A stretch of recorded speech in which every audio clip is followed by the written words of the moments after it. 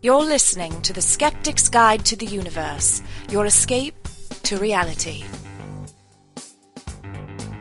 Hello and welcome to the Skeptics Guide to the Universe. Today is Wednesday, September 13th, 2006. This is your host, Stephen Novella, president of the New England Skeptical Society. Joining me this evening are Bob Novella. Hey, everybody. Rebecca Watson. Ahoy, hoy. Evan Bernstein. Hello, everyone. And back from Mexico, Jay Novella. Hola, señores and señoritas. Hola. Welcome, everyone. Hello, Doctor. Welcome back, Jay. Thank you very much. We missed you. Jay's going to give us oh, that's so sweet. Quick report from Mexico in just a minute, but first, let's start off with some 9/11 news. It's September 13th, so we're 2 days past the 5th anniversary of 9/11, and just a couple of 9/11 items caught my attention this week. The first is a report from Purdue University where scientists and engineers are developing a computer simulation of the jets crashing into the World Trade Center. And they are doing this to see how the structural damage occurred and what that damage would have done to the overall structural integrity of the World Trade Center to better understand, why the towers collapsed. They've only done the initial impact. They haven't yet run the simulation to look at the later consequences. Now, Steve, are they part of the vast government conspiracy or not? Apparently they are just supporting the standard story, the government's status quo. I would love to see them run that several 100,000 times or whatever and just see what the general outcome is of the planes crashing in. Like what percentage of times the towers will collapse? Yeah. He says as a result of this research, we have a better understanding of what happens when a tremendous mass of fluid such as fuel hits a solid object at high velocity. We believe most of the structural damage from such aircraft collisions is caused by the mass of fluid on the craft, which includes the fuel. Okay. Yeah, that was a surprise to me. I never realized that it's really not the kinetic energy of the metal. It's the fluid. They compared it to the skin of the airplane was like a sausage skin, and it's the fluid had many times the mass of the metal on the ship. That was a surprise to me. I never realized. So, that. Bob, you're saying that the weight of the liquids on the plane did most of the damage. Wow. Right. Wow, I didn't know that. One other thing they say is current findings from the simulation have identified the destruction of 11 columns on the 94th floor, 10 columns on the 95th floor, and 9 columns on the 96th floor. This is a major insight. When you lose close to 25% of your columns at a given level, the building is significantly weakened and vulnerable to collapse. So I'm sure we'll learn more about the scientific details of the tower collapse. Of course, as Rebecca said, this will not influence the conspiracy theories one bit. Yeah. Don't let the truth get in the way. The other 9/11 related news item that caught my attention was from the Daily Mail. This was written by reporter Jaya Narain, and it was a terrible job of reporting, in my opinion. So she is talking about the Scholars for 9/11 Truth, and whose membership includes up to 75 leading scientists and experts from universities across the U.S. That is just a terribly sensationalistic and misleading characterization. So this is a group that we've mentioned before. These are professors and students and et cetera who are conspiracy theorists. They believe that the accepted story of 9/11 is not true, that there is evidence that the American government, the Bush administration, is complicit in carrying out the attacks on 9/11. Now, to call them leading scientists and experts is a total crock. These people were anonymous, before they came out in the Scholars for Truth. They're really nobodies. And their scholarship is totally irrelevant. They, if anything, make a mockery of scholarship. Their arguments have been utterly and thoroughly discredited numerous times, yet they do not change them. They keep repeating the same discredited arguments over and over again. We've talked about a lot of them on this show, and they've been thoroughly debunked in many other venues. They're just a bunch of conspiracy theorist crackpots and trying to push themselves off as having some kind of scholarly credentials is ludicrous. And this reporter is just pumping up. They're calling them leading experts. Is completely misleading. It's a Raelian conspiracy, Steve. The Raelians? How did they get involved? They're always involved. This is that UFO cult that thinks that they think that humans were planted on Earth by aliens. People actually are lizards Mm-hmm. for the Raelians, isn't it? Isn't that what it is? Then the people who are ruling the world who look like humans are actually lizard aliens. So we're sleeve stacks? Is that it? Well, and they're also involved in the cloning, the whole cloning. They're the ones who they had that hoax cloning claim, which they did and practically admitted they did it just for the free press coverage that it would garner their group. Oh yeah, that's right. Ironically, I think I would accept a scientific opinion from the Raelians more than I would from this group of 75 professors in their ivory towers. Let me give some quotes from this article. Professor James Fetzer, a retired philosopher of science at the University of Minnesota, said, "The evidence is so overwhelming, but most Americans don't have time to take a look at this." Which is a total straw man. I mean, that's just complete nonsense. People have picked over their claims in fine detail and refuted them thoroughly, so that statement is absolutely meaningless. Here's another one, Steve. Professor Jones said, "We don't believe that 19 hijackers and a few others in a cave in Afghanistan pulled this off acting alone." Is he implying that we were in cahoots with them, with the terrorists? Yep. Yeah. And that's also a logical fallacy, too. What's the logical fallacy, Jay? From incredulity. Argument from incredulity. Yeah, basically. Yeah. And it's actually it's a pretty flimsy one because they committed this heinous act of terror just with box cutters and plane tickets. It didn't really require much. I mean, it wasn't a high-tech plan. It was just 19 guys sitting in a cave could cook this up and pull it off. It was exploiting a major hole in the security system of our airlines. Several dozen holes. Yeah, you know what I mean. It was just a huge exploitation of the system. And don't forget, they also got lucky. I mean, so many times they could have been nailed, and they just weren't, because either someone didn't take tips seriously, or they just got lucky. I think in a lot of ways, didn't they come very close to being nailed a few times? Yeah, on a number of occasions, and they usually escaped via intense government incompetency. Incompetency is always a simpler answer than a conspiracy. Right. There's one more quote here that was pretty irksome. University of Wisconsin assistant professor Kevin Baird said that the experts are unwilling to believe theories which don't fit into their belief systems. No, experts are unwilling to believe theories which don't fit the facts or have no evidence to support them. Yeah. Right. That whole, supporting the status quo, closed-minded, that's the true believers say that every single time. Every time you shoot down their wacky theory like, oh, you're not open-minded, you can't, we can't challenge your precious paradigm, you can't take it. Or sometimes the UFO guys like to say, you're afraid of the truth. What are you so afraid of? It's just nonsense. It's all a distraction from the fact that they have no logic or evidence on their side. So, Jay, tell us what pseudoscience you encountered on your trip through Mexico. Was it chupacabras? What was that? I'm wondering if it was the goat sucker. I'm really excited. Was it No. the goat sucker? I had my eye out for goat suckers. I didn't see one damn goat sucker down there. Mexico is a great, great, great place to visit. I love it. Been there twice. I definitely plan on going again. The reason why I went down to Mexico was because I recently got engaged, and I know all you guys know that. But where in Mexico, Jay? Where'd you go? I was down in Playa del Carmen, which is about an hour south of Cancun, right across from the island of, anybody know it? Cozumel. Cool.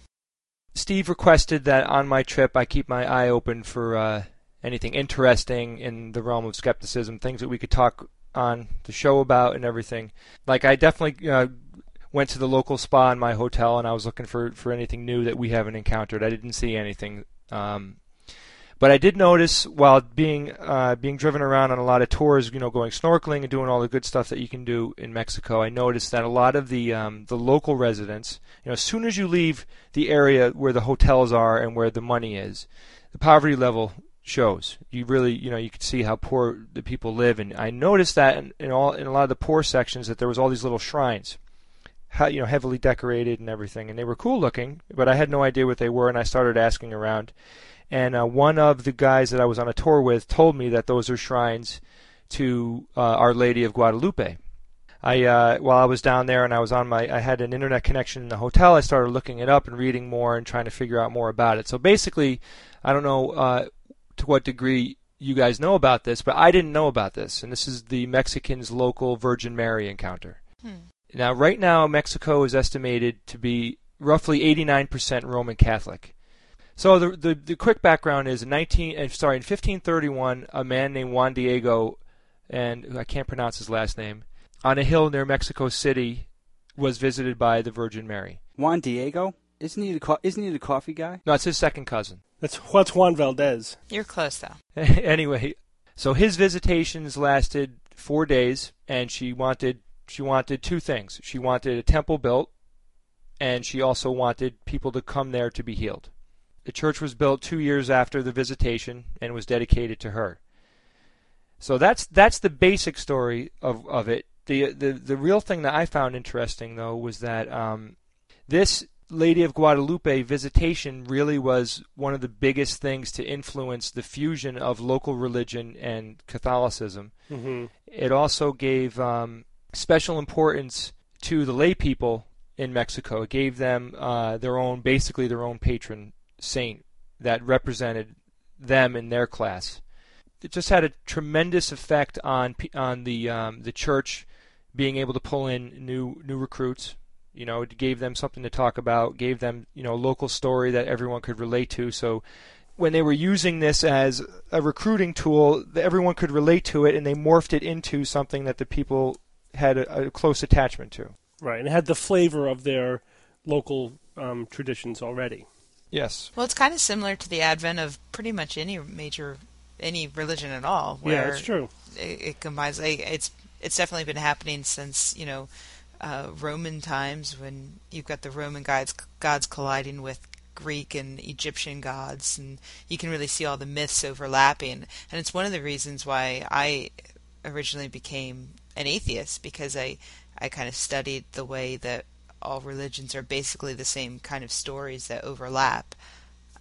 It's one of the things that kind of put me on the path to skepticism in general. Yeah, but you can see the cultural evolution of the belief systems. Even just Catholicism in general, a lot of the ritual and traditions, especially in the Catholic Church, were basically borrowed from Roman pagan traditions. The reason why Christmas is on December 25th has nothing to do with when you might think that Jesus was actually born. It has to do with the fact that was a pagan holiday. That was the winter solstice holiday. Winter solstice. So the pre-existing religious traditions just morph into whatever the new religion is that's being adopted. Well, Steve, it's actually very common, though, for government officials and church officials to push this, to create a fusion. Mm-hmm. A couple more points I want to bring up, though, just from a skeptic's perspective, which includes some Catholics.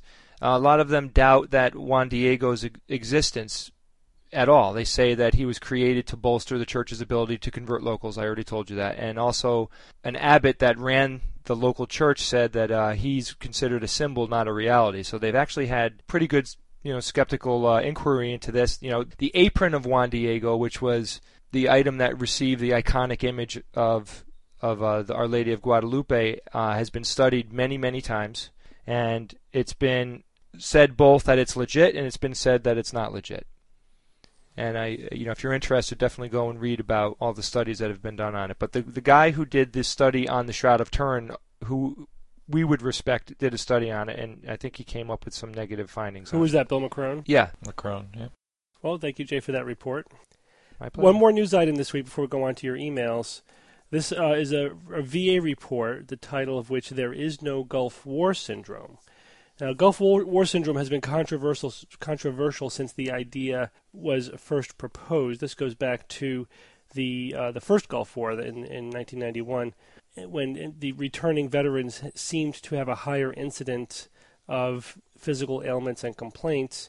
There have been a number of epidemiological studies, some negative, some positive, but enough, large epidemiological studies were positive to show that, there definitely was a higher risk of having medical complaints for those people who were both in the service and serving in the Gulf War compared to people who were in the service but not in the Gulf War. So they were not deployed. But no one could really nail down what the Gulf War syndrome potentially was and what its cause or causes were. The suspicion was that it might have been some exposure to some ill-defined toxins or gases or whatever that they were exposed to while in Iraq. Was there ever a theory that it was post-traumatic stress? Yeah, absolutely. And a number of studies, in fact, suggested that perhaps stress was playing a significant role in these symptoms. Of course, this issue is hugely politicized. The government's trying to be politically correct. They don't want to not believe the veterans who are claiming that they were injured in some way, and it's all tied to benefits, so there's very specific implications of all of this. So the science, gets a little bit muddied, like so many of the issues that we deal with. But there have definitely been some, looking just purely at the science, some Gulf War syndrome skeptics. But the worst problem with the Gulf War syndrome is that nobody knew what it was. And it's hard to know if something exists if you can't really define it very well. Well, this is the latest report. This is from the Institute of Medicine. And they basically concluded that there is no unique pattern. I'm going to quote now. There's no unique pattern of symptoms. Every pattern identified in Gulf War veterans also seems to exist in other veterans. Though it is important to note the symptoms rate is higher and is a serious issue. So that's Dr. Lynn Goldman of Johns Hopkins University. So she headed the IOM committee that prepared the report. So they're basically saying, yep, they have more symptoms, but they don't fit into any pattern. So without a pattern, you can't even call it a syndrome, let alone a specific physiological disease. The symptoms that are commonly reported are things such as fatigue and memory loss and difficulty sleeping and joint pains. So these are very super common. What we call non-specific symptoms.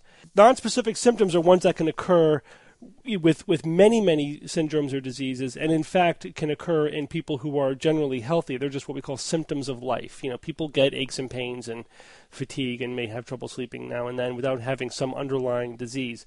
So they don't really point you in the direction of a specific entity. So when you have a list of all the most common non-specific symptoms, to me that says there isn't really a real physiological disease here that we're seeing. The same list of symptoms you might find also under every single dubious syndrome, either candida hypersensitivity or multiple environmental sensitivity. Fibromyalgia, is that one of them?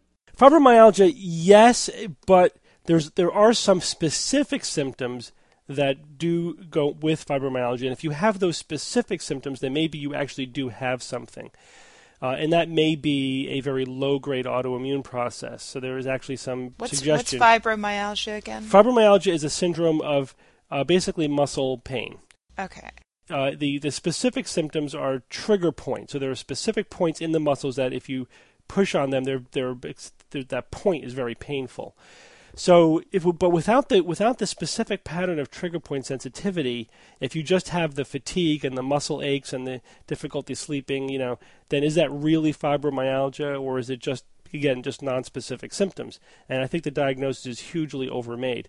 Plus, you can get all those symptoms just from being sleep deprived. So a lot of people, they're either just anxious or depressed or they're not sleeping well, and they get all these basic non-specific symptoms, and then depending on who you see, you get labeled with some diagnosis or another. Steve, from what I understand, fibromyalgia is thought to be caused by lack of sleep. So it's problematic to say fibromyalgia is caused by lack of sleep, where it might be more meaningful to say that lack of sleep can cause many of the symptoms which are frequently associated but are non-specific for fibromyalgia. But that's a tongue twister. So. I wouldn't even use the label fibromyalgia in those cases. So getting back to where we started with the Gulf War syndrome, my question to you, Steve, is don't they always want to figure out what is this caused by? A chemical, a local disease that they could have picked up, or a number of things? Do they have any theories or people claiming that it was something like that? The only suspicions. They haven't been able to trace it, any a specific effect to any specific toxin or chemical that they were exposed to, or even anything in the environment. It remains in this very nebulous world of this nonspecific syndrome. Now, there's one specific disease that there was a report, this is going back about 6 or 7 years, there was a higher incidence of Lou Gehrig's disease, ALS, in soldiers who served in the Gulf War. And a lot of people pointed to that and said, aha, here we have a very specific disease that is diagnosable. It's not, again, just a list of symptoms. The problem with this is that the absolute numbers are still very small. We're still only talking about a few people. And just by chance, having 1 or 2 extra cases would be enough to have skewed the data. So it's still not ironclad. It still could just be a quirk in the evidence because the absolute numbers were so small. Well, let's move on to your questions and emails. The first one comes from Niall Shakeshaft from Helsinki, Finland. I think this is our first Helsinki email. And Niall writes, firstly, let me congratulate you on an excellent podcast. I discovered the Skeptics Guide only about a month ago, and I've been slowly listening back to all episodes. It's interesting to hear the audio quality improve over time, but I still haven't quite worked out at which point Thomas Dolby's people got in touch, forcing you to switch over to your currently funky bass riffing theme tune. But I thoroughly enjoy the show, a great blend of interesting issues, intelligent debate, and humor. Anyway, I'm writing to draw this article to your attention, printed in today's Guardian newspaper. It's about a patient diagnosed as being in a vegetative state who was then able to communicate with her doctors via her brainwaves. When asked to think about tennis, the part of her brain responsible for limb movement began to fire. When asked to think about her home, another section responsible for location mapping was triggered. How do you think this incident will change our understanding of the neurological condition? Do you think that if this technique had been applied to this Shivo case, the outcome would have been different? All the best. Well, first, regarding our intro music, I think we were too far below the radar for Thomas Dolby to get in touch with us. I just found the PodSafe music on the web, which is a treasure trove of free music that you can or have permission to use in podcasts. So we just said, we probably shouldn't be using the Dolby song without permission. Let's just switch over to this. Yeah. The persistent vegetative state article is basically, as you said. So what they did was there was a young girl, about 23 years old, who was in a quote-unquote coma after a traumatic injury.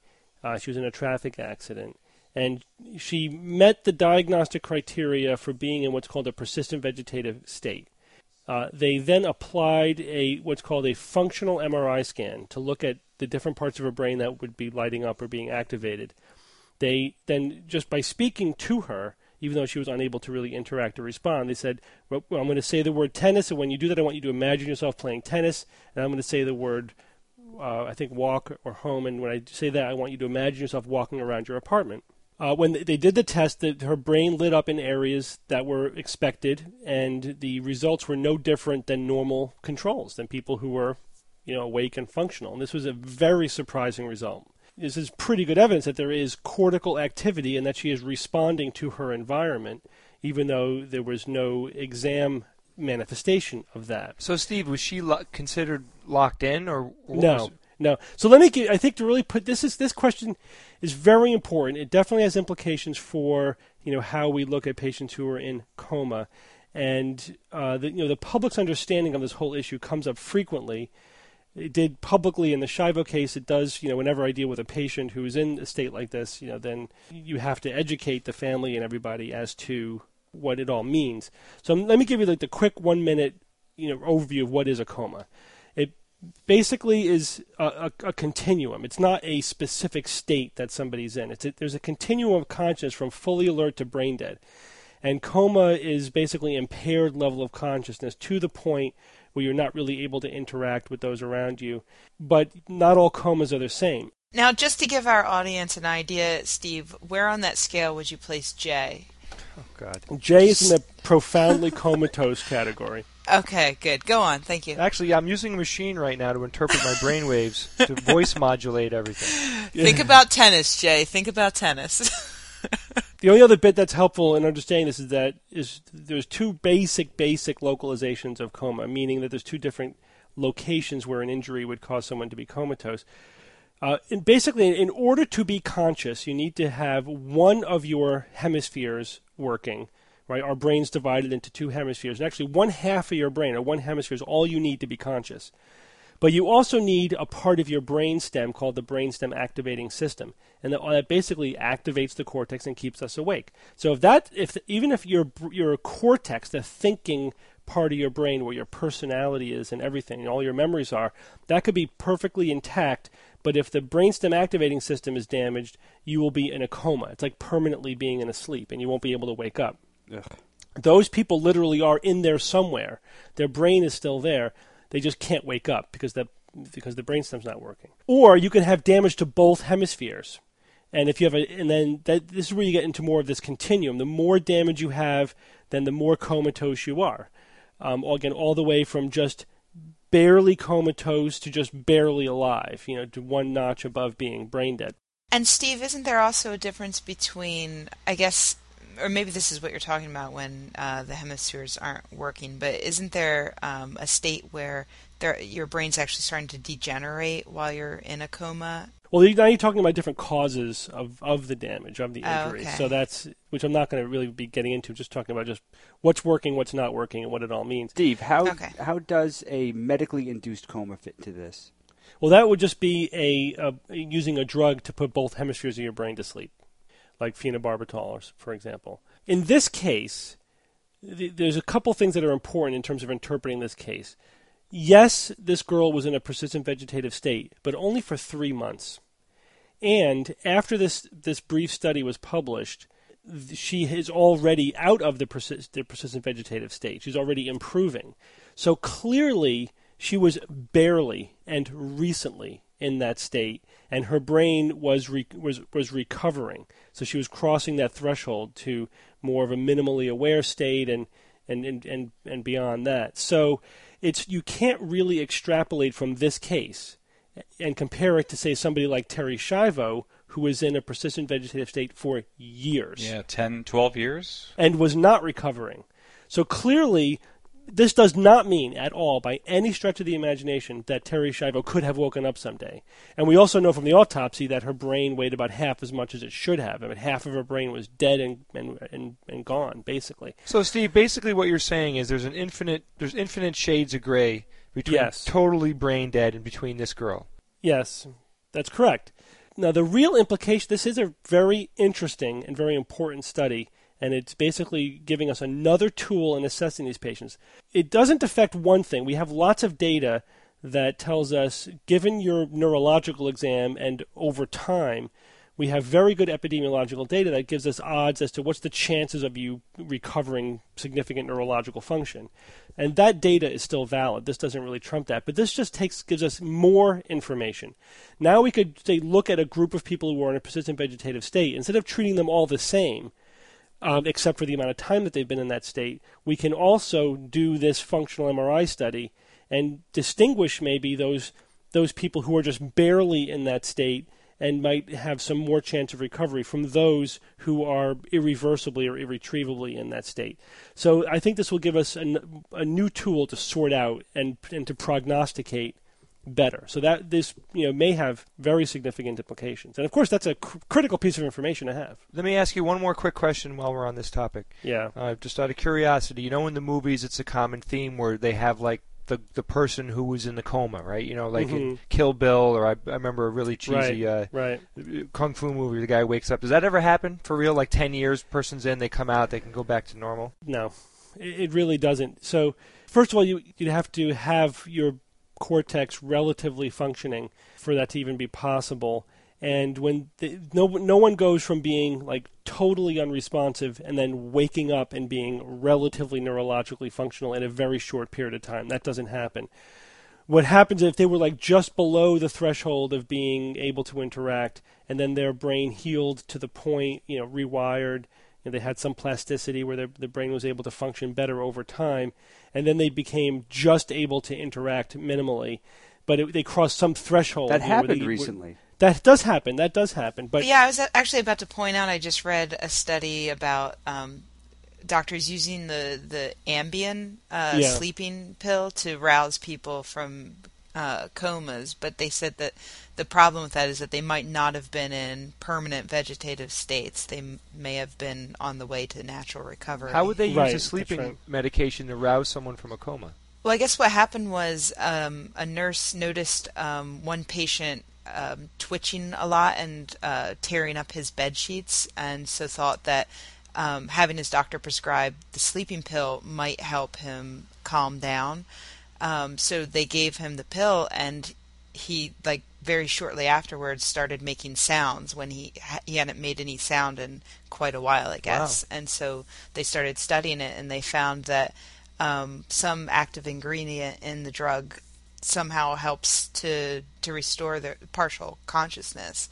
But I think it's a temporary thing, though. Some sleeping aids actually promote daytime wakefulness. And again, if you have somebody who's just below this threshold of consciousness and you do something to induce a better sleep-wake cycle and whatever, they may have that extra little boost to function, may give them some new function they didn't have before. Like now they're able to grunt when they weren't grunting before. So those are the cases where somebody, quote unquote, wakes up out of a coma.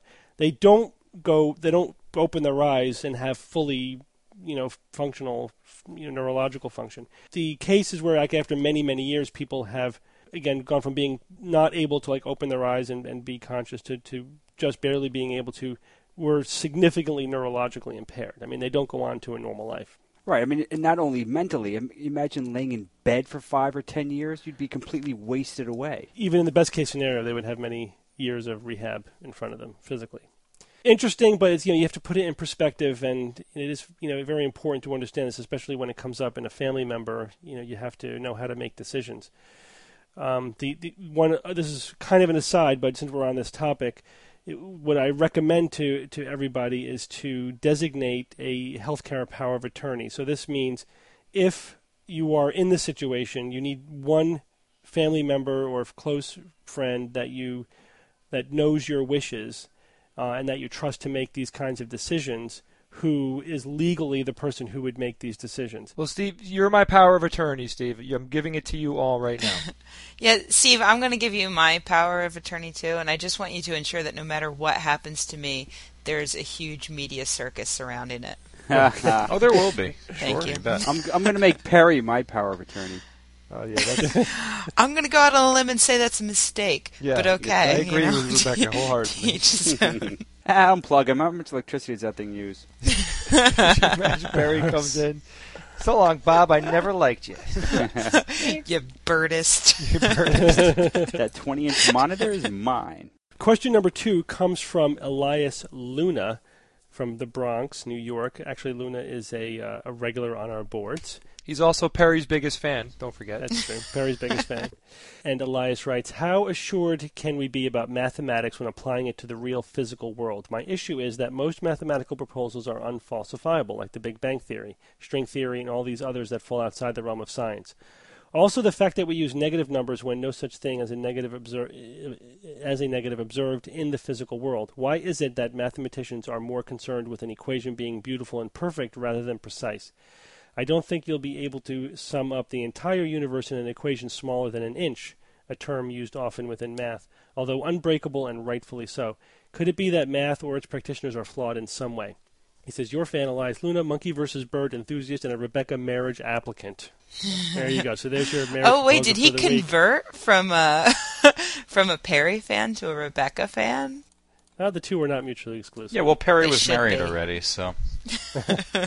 I think he wants to have a steak dinner with Perry and go on a date with you. Let's, cut to the chase. Steve, I have some comments about this. Yeah, let's go on to actually answer his question. Yeah. Go ahead.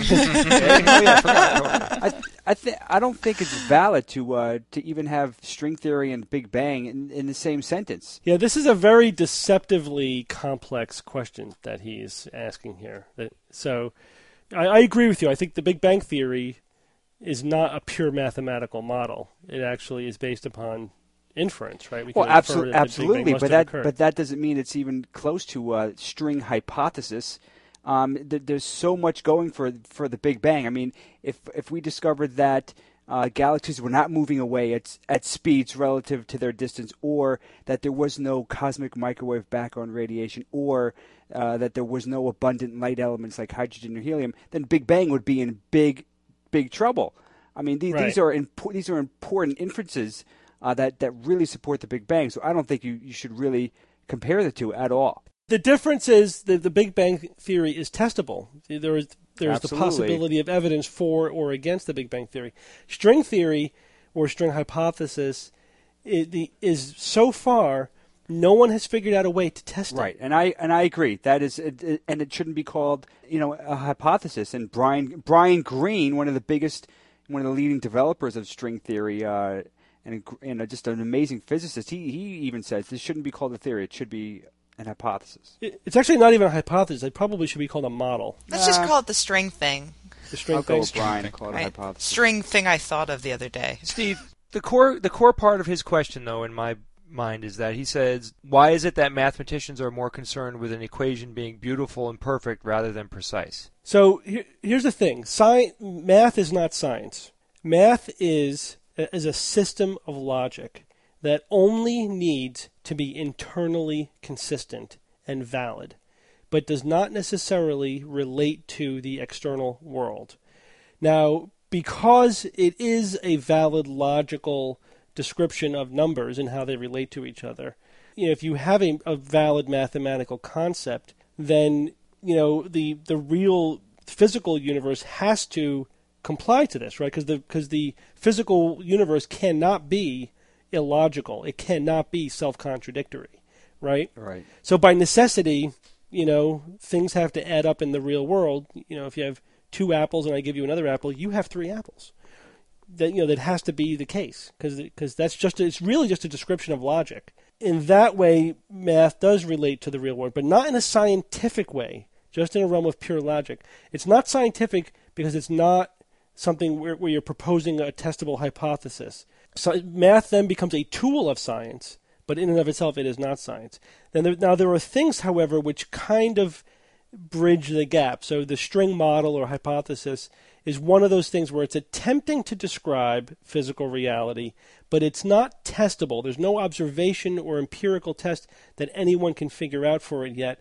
Therefore, it still remains, it's purely a logical mathematical description of what we currently know, but until it can be tested, it hasn't crossed that threshold into science.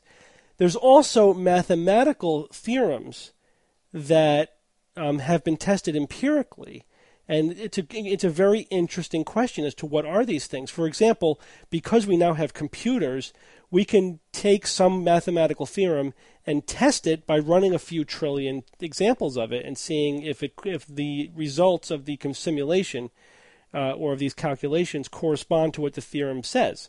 The classic way would be to do a mathematical proof, again, to use pure logic to say it must be this way. Now, the empirical method is to just run trillions of calculations in a computer and say, well, it is this way. So is that science? Because you're testing it empirically, even though it's a mathematical theorem. It's not really talking about the real world. It's just talking about numbers. So it's kind of a mixed bag. It's kind of both. And this has the other dimension to all of this is that some modern critics of science have used things like string theory to say that science is moving away from empiricism to one that's more intuitive or purely descriptive, which is nonsense. It misunderstands the relationship of logic, math, and science. The next question comes from Jeff Matsky from Minneapolis, Minnesota. Very alliterative. And Jeff says, I discovered your podcast a couple of weeks ago, and I must say that I am hooked.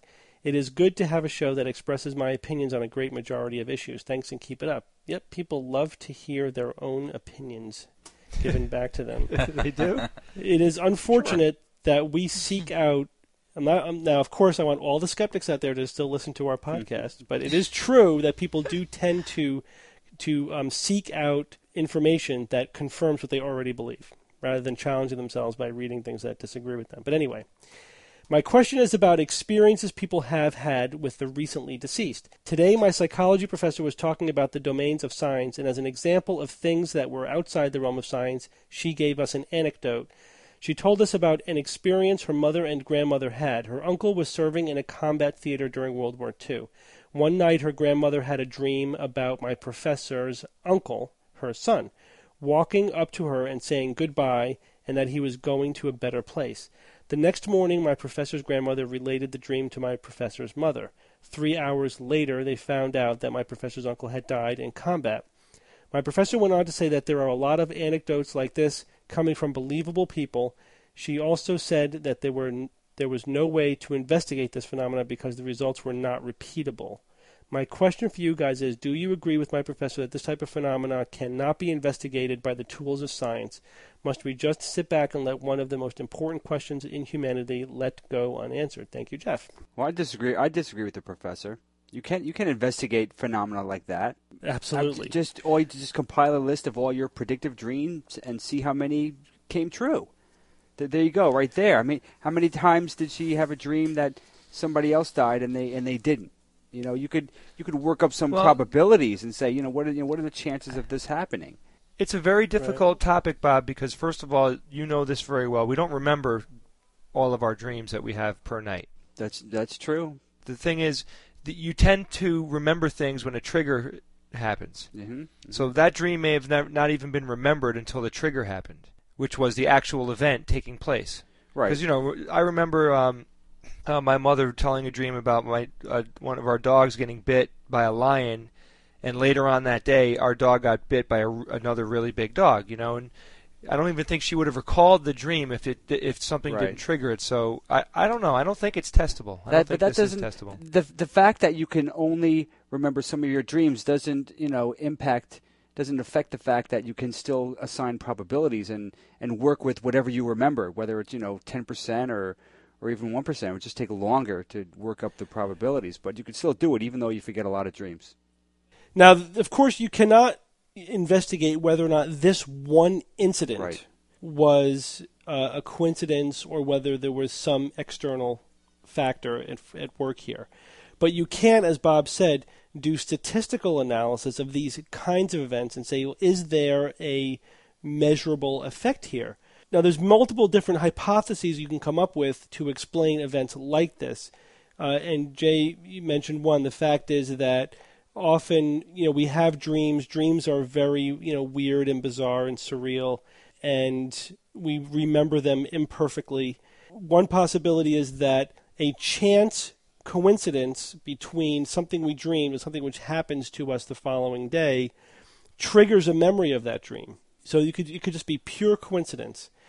Or even if you remembered the dream upon awakening and recount it, and then something later on happens, so that you can have that could just be pure coincidence. That's one hypothesis. Or the event vaguely matched the dream, and then your memory of the dream morphs to fit the event. Another possibility is that the entire event is misremembered in the telling. So it could be that the fit between the dream and the events, and even the timing of things over the years of remembering the event morphs, and so that the story becomes more and more meaningful and dramatic. So these are all things which can explain reports of this kind of thing happening. Well, you could also do calculations, as Bob said, to say, well, how many dreams do we have? How many events, happen in our lives? And what's the probability of there being a chance alignment? And then does that fit with what we observe in the real world? If the number of such events are at chance, or roughly at chance, then you can conclude, I think scientifically, that there does not appear to be any measurable force at work here. Now, of course, you can't prove a negative. The science doesn't work that way. And saying that because science can't prove a negative, this isn't scientific, is a non sequitur.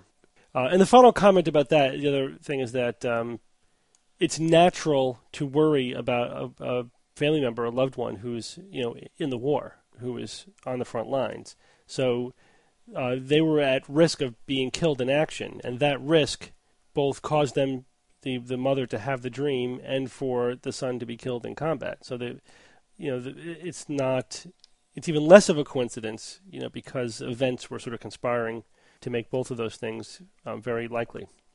Let's go on to the last email. This one comes from Greg Carson in Northern Ireland, and Greg writes, I've seen this, and it really made me laugh to think that people can believe the craziest of things. At first, I assumed it was a joke, but as you read on, it seems that this is a serious site.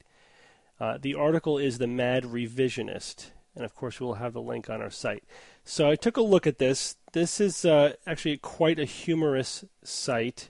It claims that the existence of the moon itself is a propaganda hoax, and the mad revisionist is here to expose it. He answers 12 questions, 12 common questions about the moon.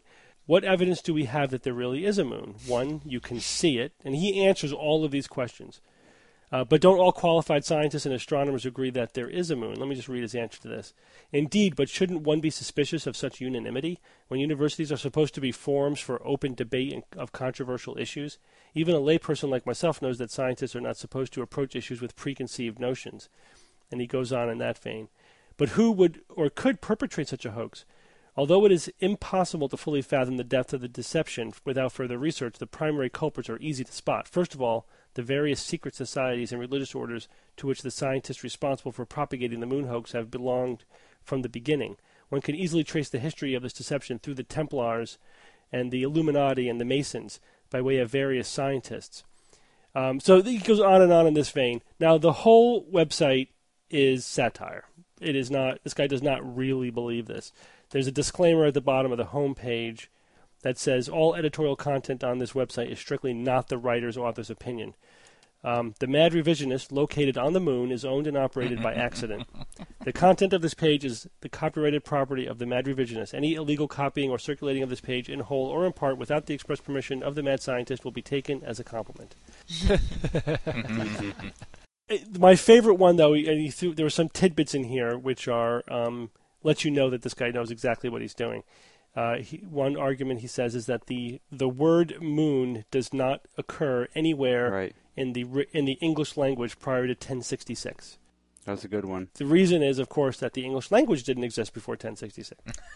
What this website is, and I do recommend you take a look at it because it is hilarious. It's basically just a rank on all this stupid revisionist conspiracy theories out there, and you just take the exact style and logic of arguments that these people use, whether they're UFO nuts or whatever, and you just insert the most absurd, conspiracy claim that you could think of, that the moon doesn't really even exist, and it reads with as much sense as all these other revisionist and conspiracy sites do.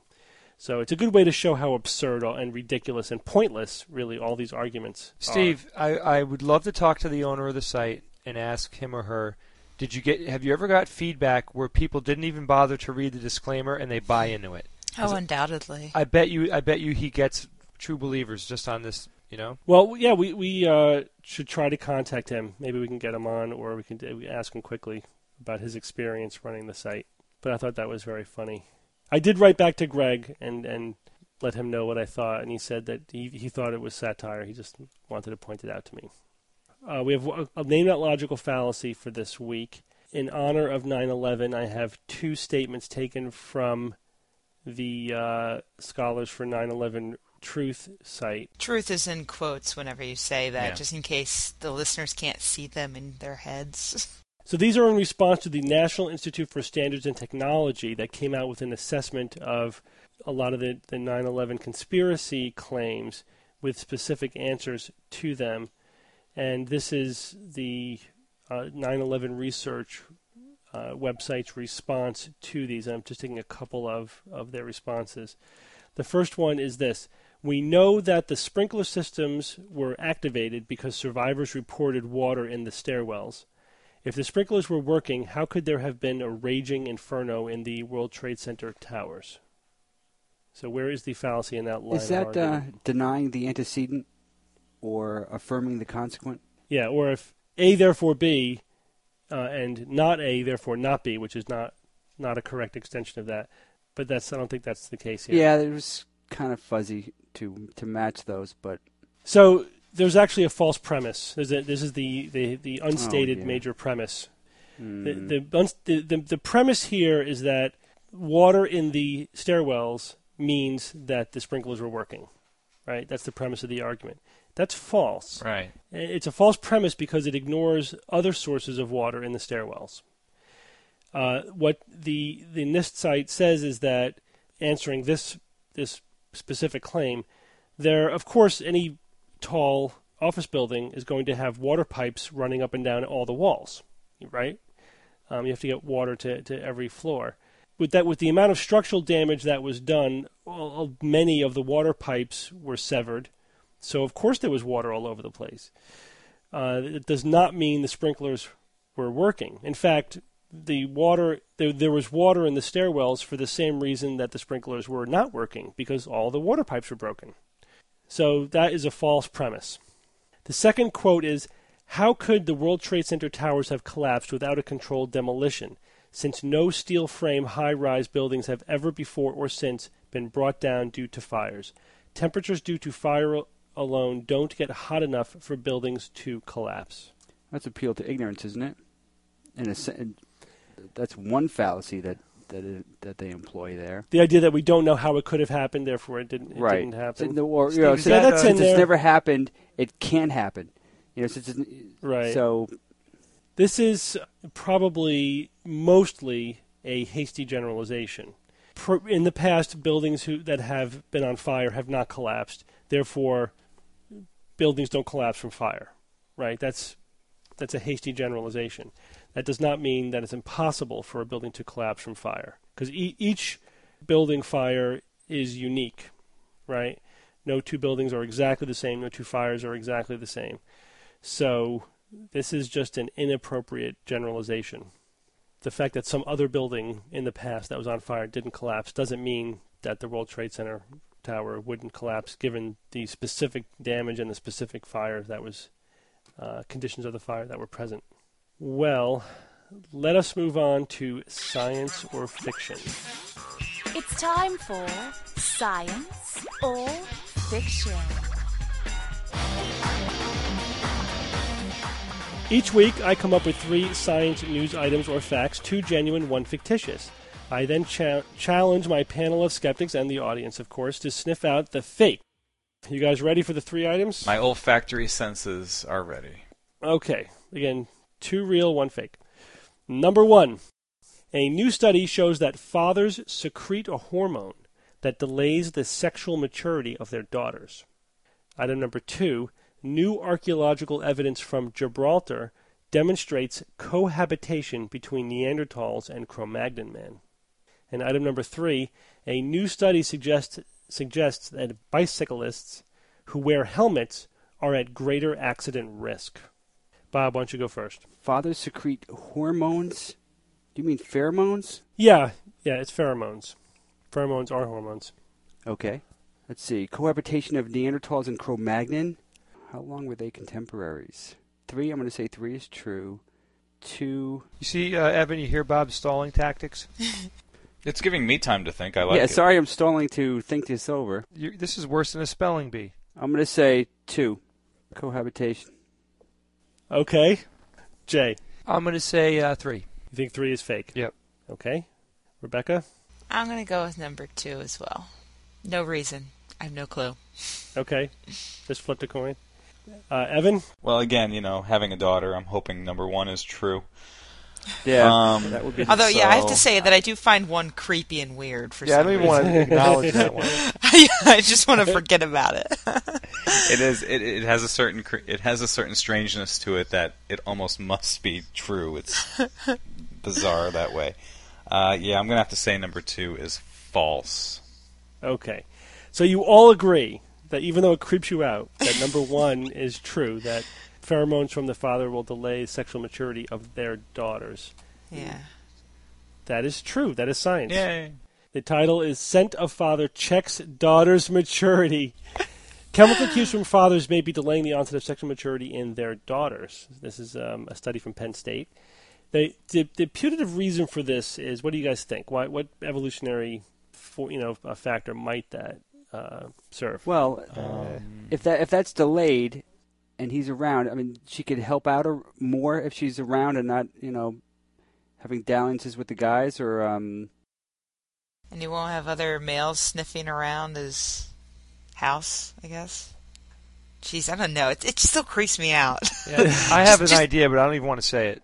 I'm going to take off my headphones. You finish this up. So she's not attracted to the father? Is that what you're getting at? Well, the thinking is that it's to prevent incest. Yeah, I was going to say that. And not just from the father, but from brothers. Are you done talking about it yet? Hormones are needed for that. Rebecca's halfway across Rebecca, the room. jeez, you can talk about Likewise, so many things, not this. exposure to unrelated males will hasten sexual maturity. So the more you hang out with your father and brothers, the more delayed maturity is. The more you hang out with unrelated males, the younger sexual maturity will be. So that all seems to imply, timing the sexual maturity for when women are going to be exposed to males they're not related to, as opposed to males they are related to, which seems to be an evolutionary strategy to minimize incestual reproduction, which is genetically bad. Yes. Right. Okay, Rebecca, you can come back now. That's called inbreeding. So that supports my belief that not to let my daughter out of the house until she's 20. That's right. That's also called "You Sure Got a Purdy Man." God. I can't wait to see the letters from that one. Funny because it's true. Now, Jay, you thought that number 3 was fiction, but in Yes. fact, number 3 is science.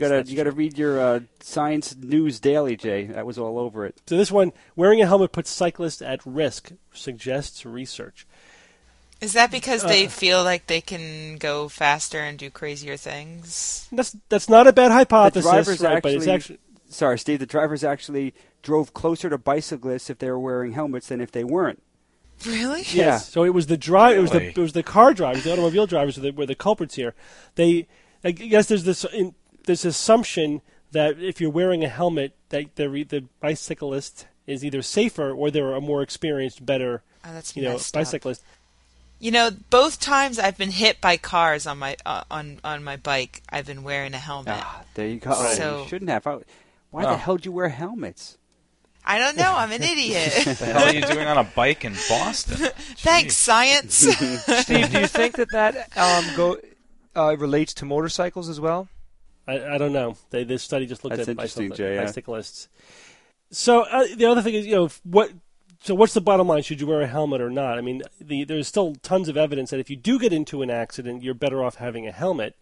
It's definitely worth protecting your brain. I don't know if you factor those two things together. This study did not talk about that. I mean, more accidents, but your head's more protected if you do get into an accident. I probably would still wear helmets, but just be very, very conscious of where you're driving. Well, you obviously should wear a clear helmet. That way you get an invisible helmet. Or maybe just really strong hairspray. No, they should sell helmets that look like your head, just like Actually, a big head. I saw a helmet that looked like a brain once. That was the most awesome thing I've ever seen. I really want one. But this means that number 2 is fiction. So everybody but Jay got this one right. Thanks. There still is no evidence of cohabitation between Homo sapiens. Cro-Magnon man was a European race of Homo sapiens, and Neanderthals. The evidence that I was referring to from Gibraltar is the most recent evidence, archaeological fossil evidence of Neanderthal dwelling from about 30,000 to 31,000 years ago. And this may have been the last pocket of Neanderthals still alive in the world. Yeah, that was late. On Gibraltar, yeah, that is late. In terms of interbreeding between Neanderthals and Homo sapiens, again, the evidence suggests that if it did occur, it was pretty rare. So there was just rare, occasional interbreeding, but they were not interbreeding on any kind of large scale. So occasionally we swapped a gene here or there with them, but not much.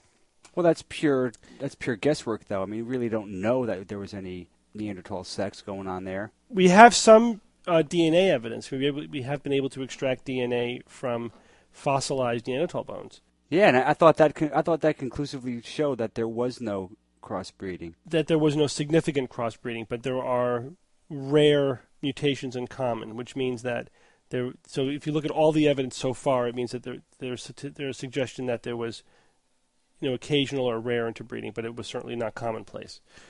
So congratulations everyone who got that correct. Everybody but Jay. Yeah. Everyone but Jay. That's all right. Can't be said enough. We have a new skeptical puzzle this week, but first Evan is going to give us the answer to last week's. Here was last week's puzzle for those who missed it. He says that the power of the mind is like an iceberg. 90% of it lies beneath the surface. He says that 90% of the mind's power is the subconscious. He says the subconscious listens and absorbs experiences, much like a sponge soaks up water. He says we need only talk to our subconscious to make ourselves happy, relaxed, strong, or whatever else we desire. He says the absorptive qualities of subconsciousness will make these things come true.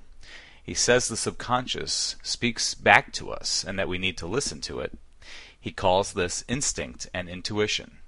He says by listening to these he says instinct and intuition are psychic gifts. And he says by listening to these psychic gifts, we use more power of our minds than Albert Einstein ever used his. So who was this deep thinker? Any guesses out there? Well, what about you guys? What do you guys think? I didn't give any of you the answer. John Wayne? Nope. I'd go with John Wayne. Pretty sure it's John Wayne. Oh, I know who it is. Is it Wink Martindale? Sean Connery. Uri Geller. Uri Geller. I took it from Uri Geller's Little Book of Mind Power. Rebecca, what do you call him? Oh, you mean Yuri Michelle Geller? Yeah. Yuri. That comes from Uri Geller's Little Book of Mind Power. Notice that Uri Geller doesn't have a big book of mind power. It's a good reason for that. That guy is such an incredibly huge jackass. Oh, you're going to get sued now. Jeez, thanks. Yeah, me and Randy are going to get that sued. Was J Novella. just so you know. Well, that was such generic nonsense, though. I mean, it really could fit any new age crackpot. It could have, yeah. But that was a good one, Evan. Thank you. Nobody got the right answer. Somebody guessed Sigmund Freud. Yeah. Well, Freud had a lot of crazy ideas. I got the new puzzle for this week. This one comes from our message board. This one was posted by TKO, and I'm borrowing it from him or her. This is the question. This is a logic puzzle. This is similar to the Monty Hall problem. You meet a woman and ask her if she has any children. She replies, 2. You ask if she has any sons, and she says yes. So now you know she has exactly 2 children, and at least one of them is a boy. The question is, what is the probability that her other child is also a boy, and therefore she has 2 sons? That's the logic problem. It's been quite controversial on the message board, so I thought I'd throw it out there for everyone and see what you say. And we'll have the analysis for you next week. And Steve, I'm wondering if anybody guessed the card on my windowsill. Yes, and Rebecca had a card sitting face up on her windowsill in Boston, and the card was? The 9 of Hearts. I knew it! 9 of Hearts. But nobody else seemed to. Did anybody Those were get hearts? I thought they were spades. I looked through all the guesses that were emailed and posted on the board. I did not see any 9 of Hearts. We have far more than 52 listeners, so, I'm kind of disappointed. One of you Hey, you know what? That. But Rebecca, it's probably statistically improbable that nobody got it. So that is a case of Psy missing. You were psychically keeping people from guessing the 9 of Hearts. Yeah, that's a very good point. That's a paranormal phenomenon. Yeah, I have like a bubble around my apartment. That's really good. There you go. Keeping people from guessing the 9 of Hearts. It's a gas bubble. We've proven psychic ability yet again. Hooray! Yay. Just in me. I win. Now we have a new segment this week. Bob has been dutifully collecting his favorite skeptical quotes over many, many years, and he has thousands of them. And he is going to each week end the show with his favorite skeptical quote of the week. Bob, what is the quote for this week? I actually have 2 here. It's not just skeptical quotes. It's funny stuff and, scientifically interesting things to me anyway. But I do have one skeptically oriented one and one kind of funny one. This was a posting I took many years ago to cut and paste from a skeptical email group I've been a member of that just tickled my fancy. It was this response was regarding somebody mentioning a possible case of Ebola in Canada, and he says, "Let's hope they're treating her with something more effective than homeopathy and acupuncture." And this person replied, "It's curious, isn't it, that with low-grade chronic conditions, back pain, seasonal affective disorder, what have you, people are eager to try alternative hocus pocus. But bring on something virulent, acute, and truly terrifying, then, brother, bring on Western medicine. Nothing like your eyeballs leaking blood to put things into perspective, hey? So that was from KWE. I say that every morning.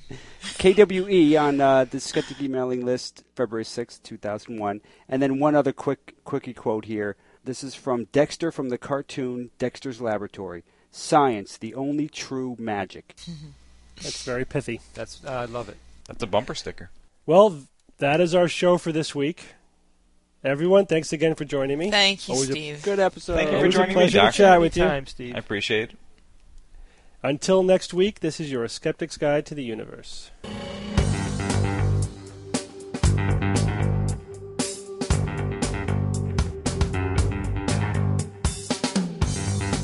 The Skeptic's Guide to the Universe is produced by the New England Skeptical Society. For information on this and other podcasts, please visit our website at www.theskepticsguide.org. Please send us your questions, suggestions, and other feedback. You can use the Contact Us page on our website, or you can send us an email to info@theskepticsguide.org. Theorem is produced by Kineto and is used with permission.